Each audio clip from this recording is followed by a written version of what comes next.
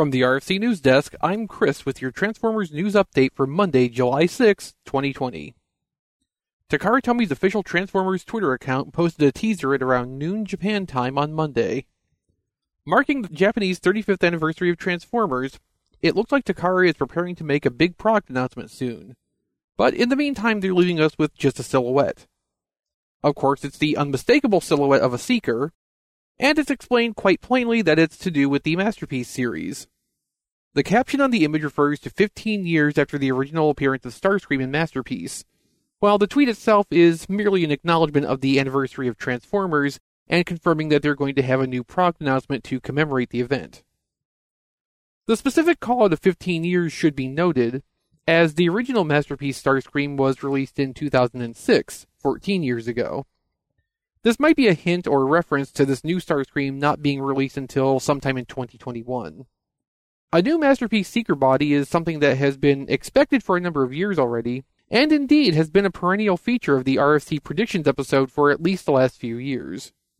So far, every Seeker released in Masterpiece can be traced back in some small part to that original Starscream, which went through numerous remolds starting from MP11, through the cone heads, and the deterioration simply became all the more evident with each new pass. The silhouette shows just enough of the shape to prove that this must be more than another revision to the existing basic frame, but that's about all we can tell right now.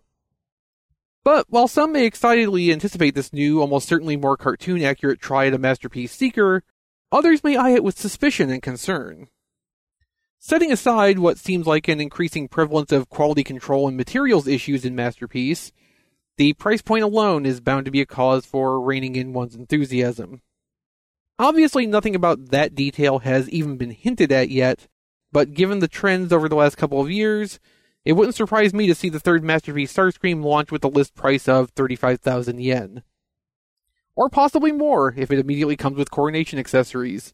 But if you ask me, I think it's just bad comedy. The RFC News Desk is made possible by fans and listeners just like you. By becoming a patron at tfradio.net/Patreon, you can get access to exclusive podcast content and other benefits and rewards at various levels of support. But that's not the only way to help us out. Buy merchandise from our store at tfradio.net/shirt, where you'll find apparel and other merchandise all featuring excellent original designs. Or just do your regular Amazon shopping using our affiliate link. Visit tfradio.net/Amazon when you're ready to start shopping, and Amazon will give us back a tiny bonus for almost everything you buy.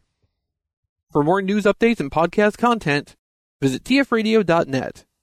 You can browse our archive, which goes back practically forever, or you can join us live on Wednesday nights for the recording of Radio Free Cybertron at tfradio.net/live. Interact with us during the show, or just hang out during the week on our Discord server at tfradio.net/discord. I'm Chris, and this has been your Transformers news update from the RFC News Desk.